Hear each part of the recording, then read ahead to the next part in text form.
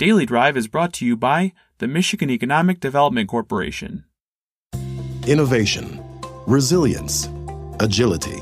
It's how Michigan businesses continue to work together to make a difference now and shape the future. Join us and make your mark where it matters. Visit michiganbusiness.org/radio.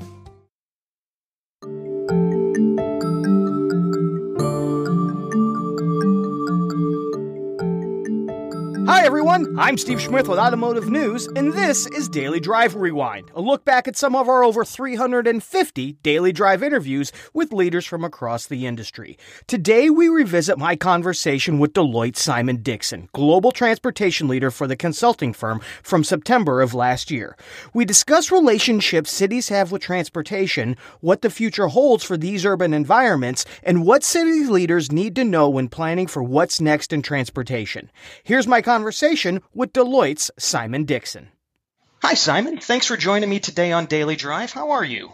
Very well, Steve. Good to speak to you. Long time no see, and I can't wait till we can get back traveling properly so I can see you in person and share a drink. It is absolutely good to hear your voice, my friend, as well. So let's hop right in. Tell us about the 2020 Deloitte City Mobility Index.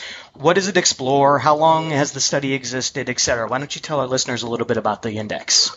Thanks. Well, it's something I'm quite proud of. We launched it actually at the Consumer Electronics Show in January 2018 with a pilot of about 18 cities. Because what I wanted to do was to pull together two concepts which are in vogue at the time and still are, which is the future of mobility and smart cities. So the future of mobility, at the time, everyone, as you'll remember, was big on self-driving cars. There's still a role for them, but I think the future of mobility is about seamless, integrated, multimodal mobility. The other thing that was big was about smart cities. And everyone's, what's a smart city? And the interesting thing was, well, if you're not a smart city, what are you? Are you a dumb city? So we wanted to actually look at these and explore them in different ways. And the bit about the mobility was, how do the mobility networks in cities contribute to both the economic health of a city and also the social aspects of the city, the quality of life? So we pulled together a whole load of metrics we look at in a quantitative way, we look at it in a qualitative way, not a quantitative way, and we compare and contrast. So now we've got about 60 cities in the index, and we've been refreshing it each year. However, 2020 is important because as it was growing and as we got more feedback from cities and from clients, we started thinking about some of the methodology behind our scoring. And we realized that some of the data sets were changing and some of the weightings were changing. And therefore, this year, we have totally refreshed the methodology. And if you go onto the website, there's a link to actually the methodology for those people who are really interested to understand how we were scoring. Because of that, we've actually only refreshed about half the cities this year. And we're now moving on to a 2-year cycle where every 2 years, all the cities in the index will be refreshed. So that's really what it is. A bit of the history and a little bit about what it's for. Well, it's an eminence play, as you would imagine. You know, Deloitte are very proud of it, and I'm, as global transport leader, I'm very proud of what we do. But actually, what we really want it to be is something useful for our clients in cities to try and think, you know, how do I stack up? So, okay, which cities do I think are comparable with me? Because not every city's the same. You can't compare an Amsterdam, for example, with a Singapore. But if you look at the cities the same, you think, what are they good at? And then if you're in the city, you think, what are my top 3 priorities? Well, I'm really interested in reducing congestion. I want to improve the air quality, and I want modal diversity. Right, let's look at cities like mine and see how they do. Do they do better? Do they worse? And if so, why? So that's some of the ways in which it can be used. And finally, what we've done is, looking at all the cities, we produce a wrapper, an article around some of the key things we think we've found from looking at the cities over time, and also, you know, in particular in this refresh, and hot topics. And we also include on the website a little comparator tool so you can select cities, select things, as I said, such as air quality, and see how you do. So that's basically the index. Hopefully that gives you a quick overview of what it is and how it can be used. Let's talk about the headlines coming out of the 2020 study. think one of them was rethinking the basics, this notion of advanced emerging technologies and focusing on those to drive urban mobility. Yet what caught my eye was this notion of don't lose sight of the fundamentals. They're certainly not easy, but those basics that can help drive and improve urban mobility as well.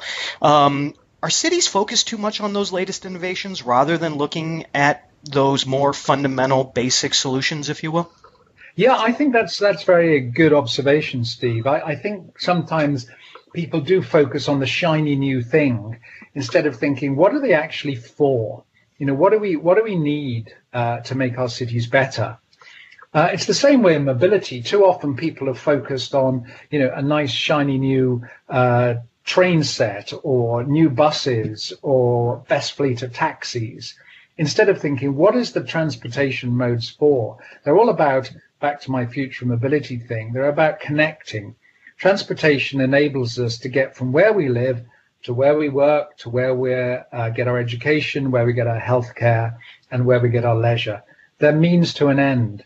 And I think cities are now seeing how you connect things together is more important than focusing on some of the absolute key headlines. It's a little bit about smart cities because, one of the things that a lot of cities have been looking at is smart street lighting, which can be LEDs, which are efficient, energy saving, can also be linked into providing solar charging on the lampposts, which potentially provide a little trickle charging for electric bicycles, things like that. That's great, but that doesn't necessarily mean you're a smart city. It's how you integrate that into the rest of the mobility and other verticals in a city that makes it smart. I think my definition of a smart or a sensible city is one that uses the technology, the processes, and the people to allow both the citizens and the authorities in the cities to be proactive and not reactive.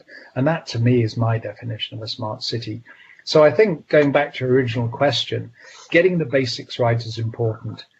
Thinking about how we integrate things. It was a key theme in our indexes over the past, and it's still relevant today, which is, how do you join things up? Because integration is key. Let's turn the conversation to private use of vehicles. I think there are examples abound around the world where cities are closing some portions of city centers to private use vehicles in some degree or another. I'm curious, when you look at the world that we live in now and perhaps consumers' uneasiness of sharing transportation, public transportation with coronavirus, do those strategies change in the short term, do you think, for some cities? Do you see some sort of easing of these closing restrictions and city centers of private use vehicles?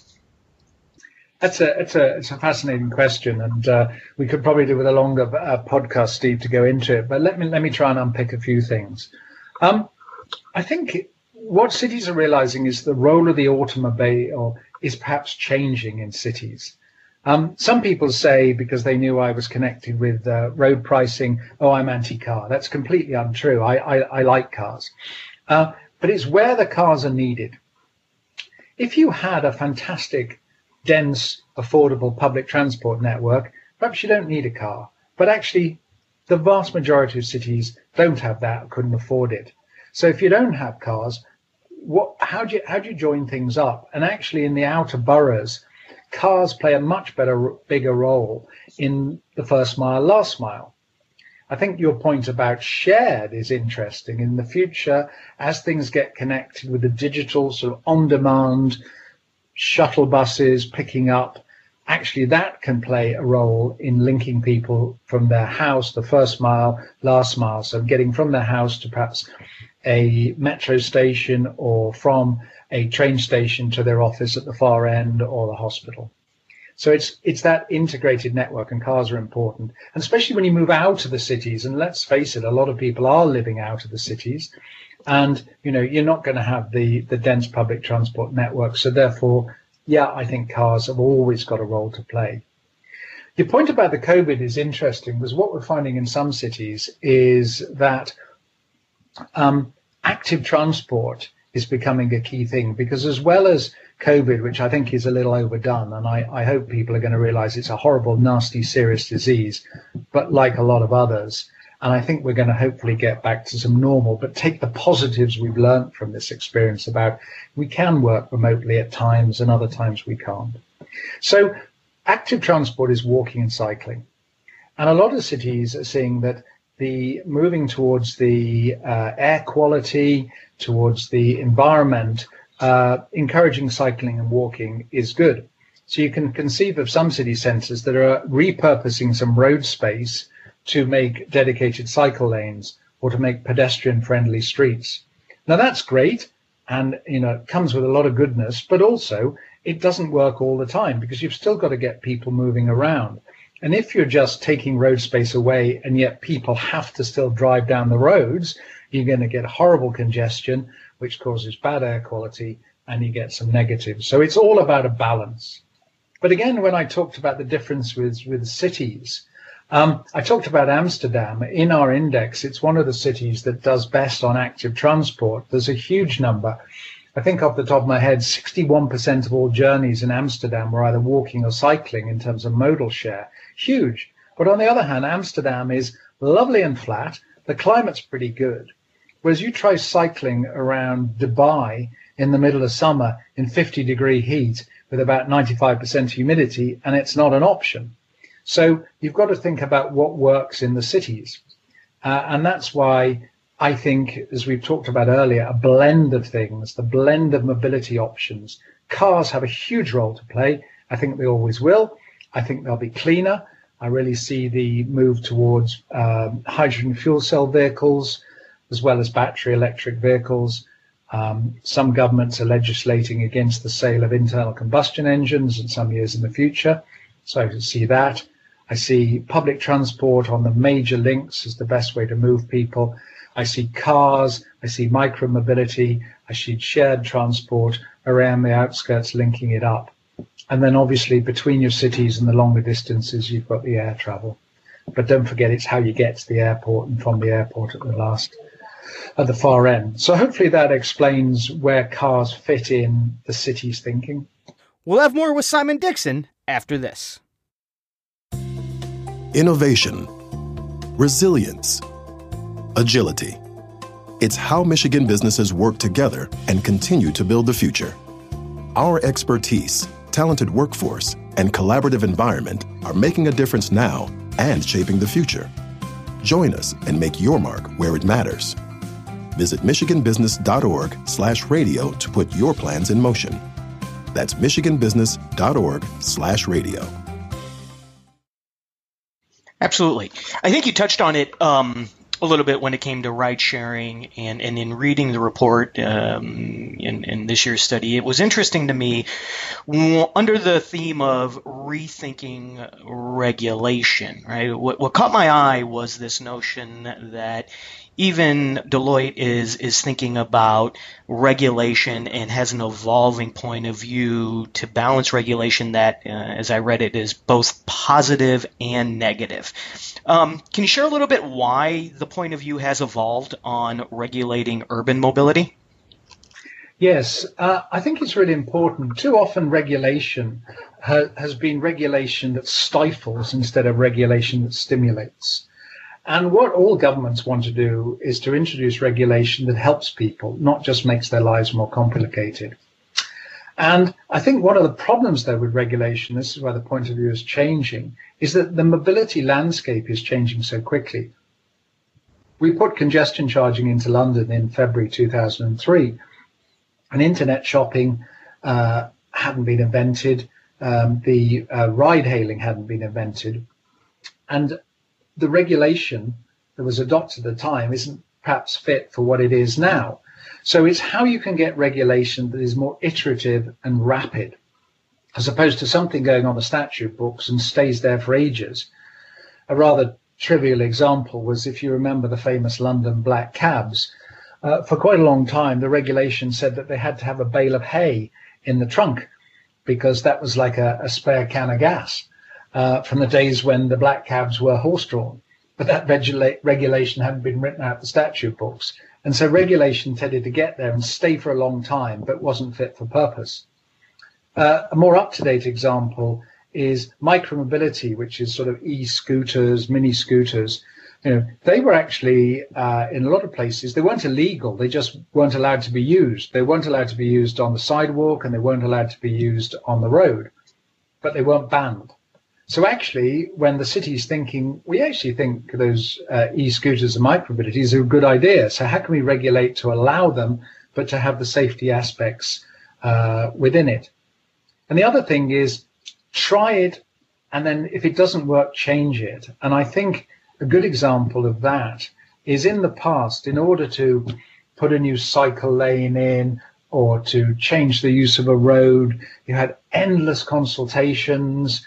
People were taking positions. Then after about 3 or 4 years, eventually legislation would be written, by which time things might have changed. Whereas actually now what we're seeing, and it's been actually accelerated by some of the COVID crisis, is that cities are going, we're going to try it. We're going to take this road out. We're going to put a cycle lane in, and we're going to see how it works. And if it works well as the way we think, brilliant. If it doesn't, we'll take it back out and put the road space back in. And it's that iterative, rapid approach to regulation that I think cities are rethinking.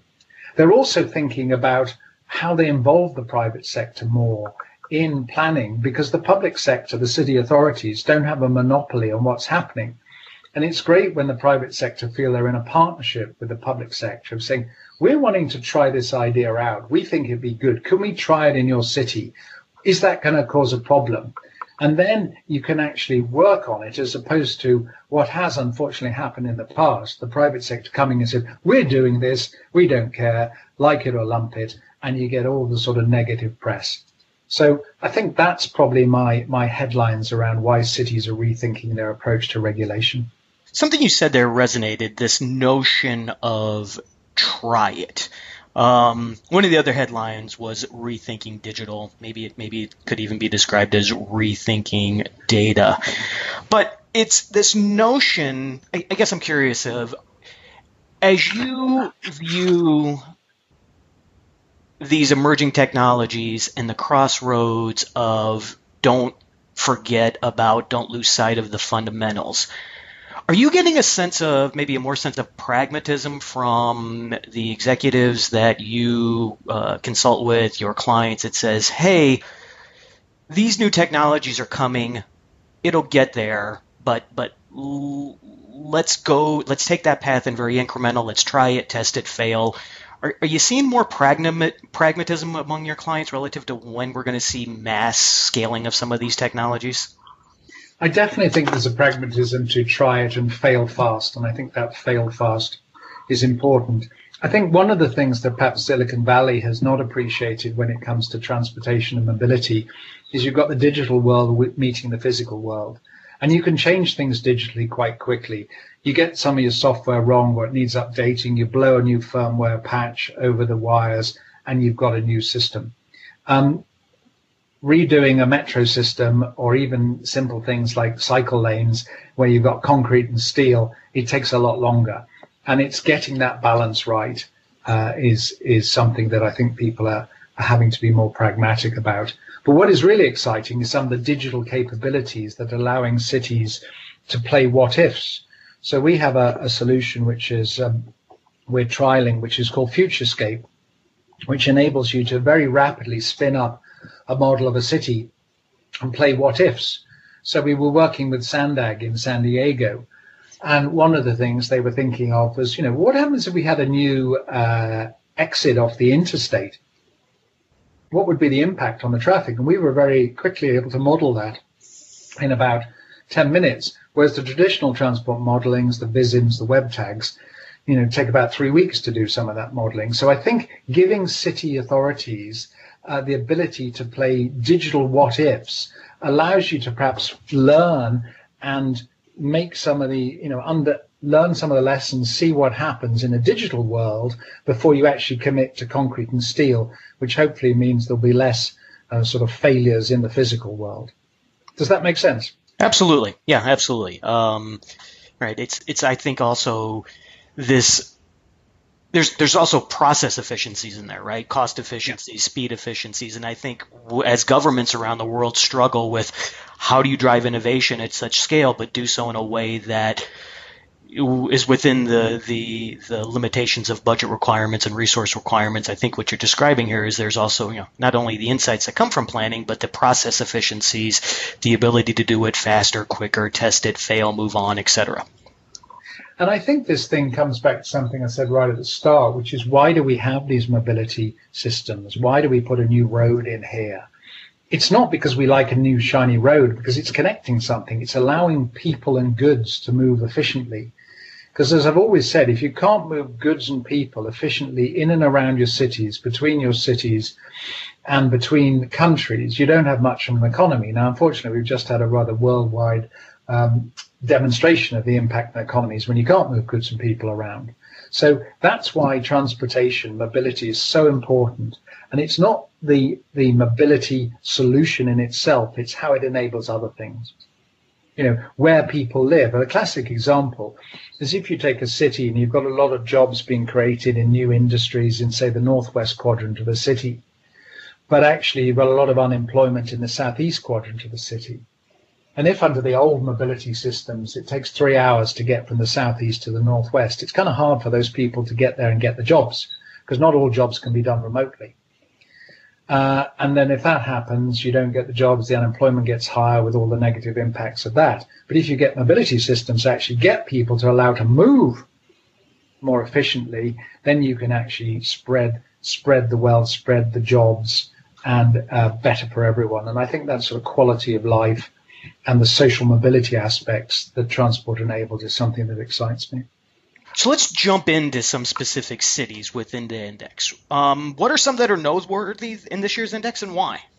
So what I think is a good one, I've talked about Amsterdam. I don't know if you've been there, but if you haven't, it's definitely well worth a visit. They are pretty good on their modal splits. Their modal diversity is one of the sort of global leaders. They're cracking down on congestion. They're pretty good. But also I like the fact their vision and strategy stands out. Some of the things we've been talking about over the last 20 minutes, I would say Amsterdam city authorities are actually doing quite well. They're thinking about things, they're planning, they've got their little sandpits to try things out. So I think that would be something that's quite good. I would say DC, one of the things the index shows up that its public transport reliability hasn't been so great, but actually they're addressing that. And as if you live in DC, you'll know that they've been investing in the maintenance of the trains, doing quite a lot of things. And I'm hoping that when we do the next version of the index, we'll see DC's public transport reliability much higher. And it's the fact that, it comes to no surprises, but that's important. But whereas Washington is pretty good, is actually the affordability transport is pretty good. And the air quality is pretty good in DC. So that's something that would be something that's good. Another city, which is one of my favorites, is Vancouver. They adopt some very innovative approaches, and no surprises that they score very, very highly, like Amsterdam, on the vision and strategy. They have slightly different approaches. They have with the rivers and the harbour, slightly different. They've gone down a slightly different approach to ride sharing than perhaps some of the American cities. I would say that accessibility is a big thing, and transport safety is a big thing in Vancouver. And they are also thinking and working very hard about how to join things up better. So there'd be three cities. My own city of London, I think, is doing a lot to try and get the walking and cycling. It's one of the mayor's priorities. A lot being done on the air quality. So we've talked earlier in the index, if you read it, about the sticks and carrots to change behavior with car uses and improving the air quality. And one of the sticks is the ultra low emission zone, which came in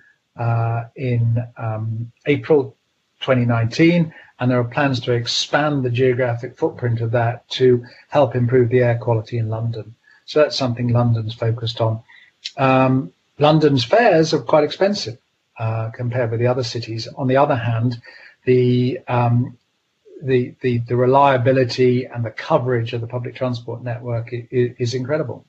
So hopefully that's given you a few specifics. But each city is different, and people say, which is the best city? And you can't really say, because if you take Singapore, who I think do an amazing lot of things, but Singapore is a very different sort of city. It's a city state. What the government wants tends to happen, and tends to happen quite quickly. And the public attitude to being compelled is very different in, say, in a North American city. So it's horses for courses. Simon, thank you very much. Congratulations on this year's City Mobility Index. Very insightful points of view. And thanks for spending some time with me today on Daily Drive and sharing your perspectives. Anytime, Steve. Pleasure to speak with you. That's it for today's Daily Drive Rewind. For breaking news, visit autonews.com, and for a library of all of our Daily Drive episodes, go to autonews.com/Daily Drive. We'll be back on Monday. As always, thanks for listening. Have a great day and amazing weekend.